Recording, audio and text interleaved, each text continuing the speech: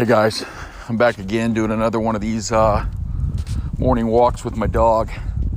You know, I'm thinking this morning on my walk, thinking back on the week and the walks that we did and the work that I did and the podcast that I've created, and I've come back on a common theme. You know, I think I've got an idea for future shows.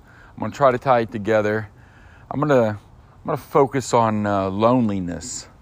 I think there's a loneliness epidemic that's sweeping across this country. You know, I reached out to a few of my friends last night, a few guy friends, you know, especially with men. I think they may not admit it, but I think there are a lot of people, a lot of guys who are between the ages of probably 35 and 55 or 60 years old that I just think there's some loneliness out there. You know, you may be on social media, you may be doing what you're doing, but, you know, that's not real. That's not friendship. That's not camaraderie. That's fake. That's an illusion, man. I think most people right now, if you ask them how many friends they have, they would probably say 2, maybe 3. You ask them how often they see those friends, I would bet you it's less than a couple times a year, you know, and how many of your true friends are actually even in the same town you live in. I think it's a very unique time. I think that right now there's a lot of loneliness out there. And I think that loneliness, whether it's from separation or from divorce or even within marriages or within relationships, I think there's a need to be able to communicate and to have camaraderie. I mean, kids grow up playing sports. You know, you've got friends there. You know, when I was, you can walk up to a little kid, you're 7, 8 years old, and say, hey, look, I found a potato. Or, hey, I'm drinking a cherry Coke. Hey, you like cherry Coke too? Wow, you got a best friend for life. But you can't do that as you get older.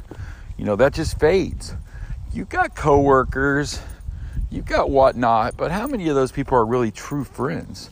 So, you know, I think I'm going to start doing some shows, some focus, and do a little bit more research on this. But I think right now there's a need for